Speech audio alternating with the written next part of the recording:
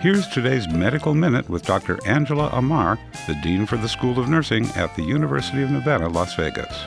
In honor of Black History Month, we'll talk about Mary Mahoney. She graduated from the Boston-based New England Hospital for Women and Children's Training School in 1879 and was the first Black woman awarded a nursing degree. She also was a part of the women's suffragist movement, and she was the first woman to register to vote in Boston following the ratification of the 19th Amendment. This Medical Minute is written by the School of Nursing at the University of Nevada, Las Vegas, and produced by KUNV 91.5 FM.